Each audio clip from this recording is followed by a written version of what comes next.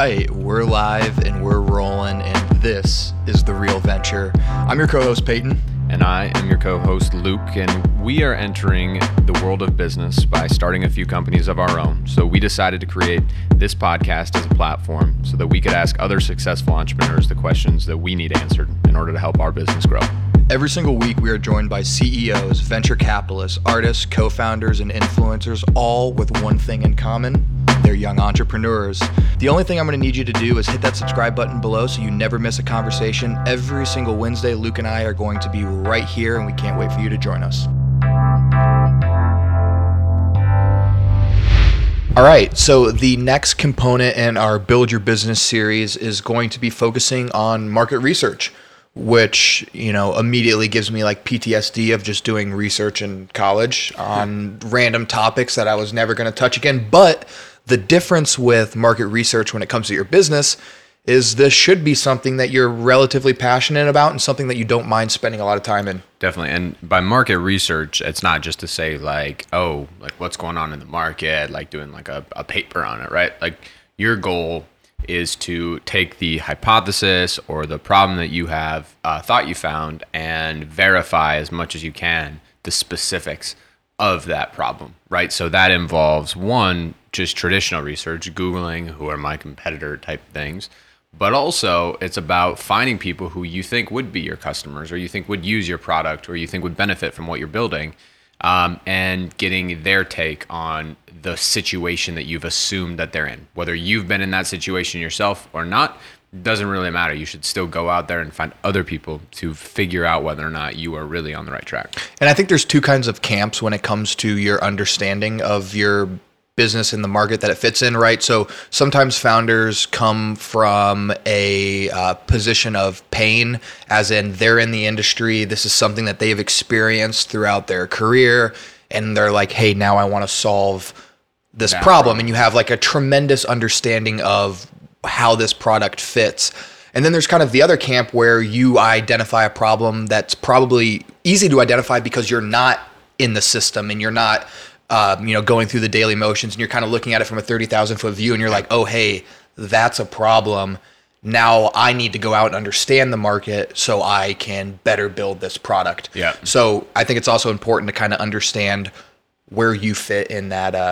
Definitely, because you, as somebody who's coming into the space, right? Say real estate for us, for example, right? We look at that with a different type of background, different experiences that we've had, applying that lens to what the current real estate market looks like, and through conversations, through different relationships, we can figure out kind of where the changes in the way that the technology and world works can be applied to something completely new to us. Yeah, and I think that not the lack of understanding is a problem, but it's something that you can see in kind of the way that we've approached some things because, in the Lean Startup, they talk a lot about the feedback loop and how important it is for product iteration and making sure that your product fits. We've gone out and we'll touch on how to go find people to talk to here in a second, but we kind of had an idea of what we thought the product should look like. And then as soon as we started talking to people, we were able to instantly validate or discredit or invalidate or, whatever the, like what we were doing. Like we've been talking to some real estate agents and they're like, oh, like we don't do it that way, but we do it this way. And then we've talked to, some people that really analyze data and they're like, oh, we need to do it this way. And like those little things we would have never known because we're not in the market like that. We're the people that are looking at it from the 30,000 foot view. Yep. And of course, those people are most of the time very willing to hop on the phone and just chat, especially if you have some common point of connection. And so the idea of obviously you do your research on the computer, but when it comes to finding people, it's not like the most easy thing to do, right? There's tons of people out there that might fit, but without being able to isolate the specific position in a company or whatever about the person that you want to talk to, it's really hard to go find them. And then even once you found them, if you don't have a warm introduction to them, it's a lot of cold emailing and it's a lot of figuring out, hey, if you're willing, will you come on and check out the product, give me some thoughts, or let me listen to how you approach your job now and see if we can discuss any issues that you see with that. But when we were going through finding people, like what were the biggest takeaways for like successfully getting responses, getting people that were willing to hop on? I think starting with the warm and, confidence is important in all of this. So, we were fortunate enough that we had a couple of connections in the industry, and we started with really, really warm connections that we felt comfortable enough even shooting text messages to, that kind of intro, and that kind of began to build our confidence and our comfortability. And then slowly over time, we've now branched out to completely random people, meeting them through LinkedIn and list building and a whole bunch of other options. But it's kind of a process that you need to kind of build out. But if you can start with potential customers or industry experts that you have some kind of relationship with or are close, it's a good way to get going. Because also in those early conversations, you're going to learn new facets to the problem.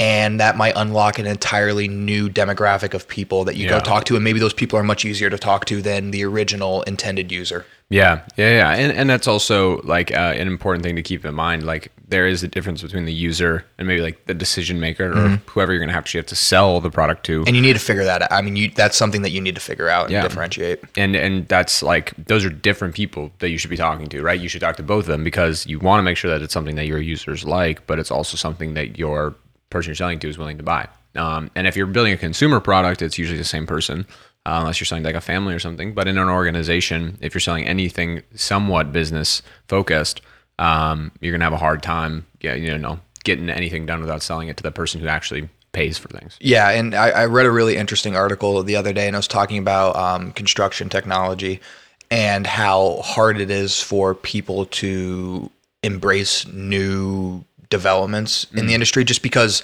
construction is a fairly old-fashioned business. It's been done the same way for a really long time, and new technology is scary to these people because already construction projects are pretty much destined to fail, right? They're going to come in over budget and take longer than what was projected.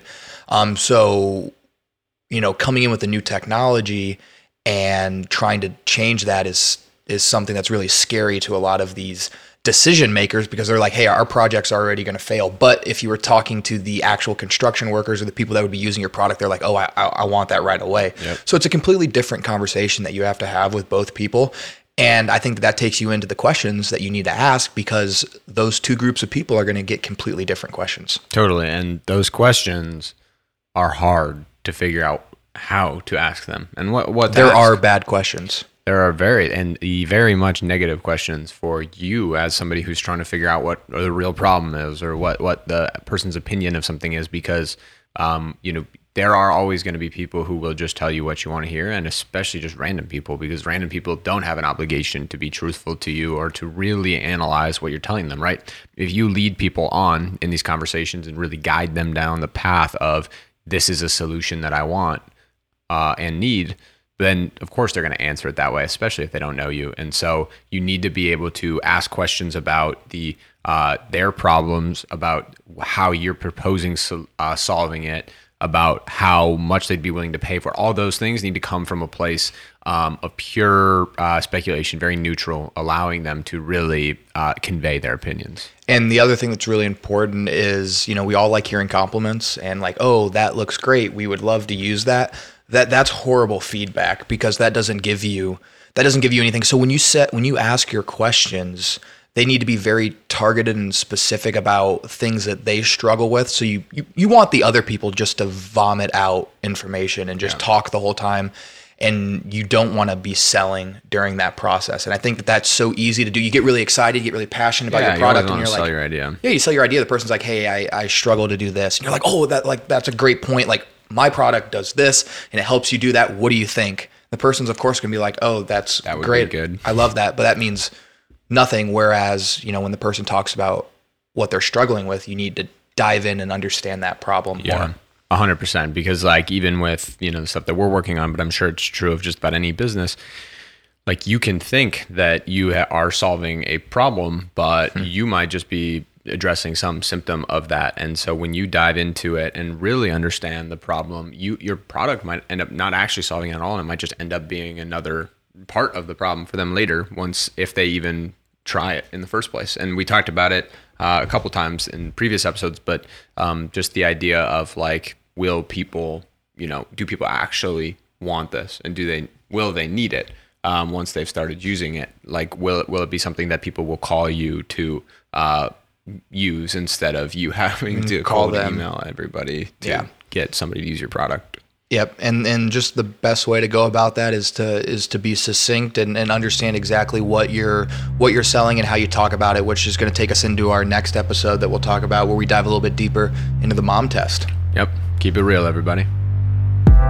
All right, guys. If you want to continue this discussion, follow us on our social media, our Instagram, LinkedIn, Facebooks will all be in the description of this episode. Hop on there, shoot us a DM, hit us up with whatever concerns, questions, comments that you guys have. We'd love to continue building that community on there. Next, subscribe to wherever you're listening to this, iTunes, Spotify, Google, Amazon, Overcast, you name it. We got it. And the only other thing I'm going to add is, as you're subscribing to those platforms, hop on there, give us rates and reviews, especially on Apple Podcasts. 5-star ratings and a comment go a really long way. Helps us continue to climb up the charts and, you know, continue to spread this to all corners of the world and allow us to continue to bring on great guests. We really appreciate you guys for everything, and we're excited to see you next week.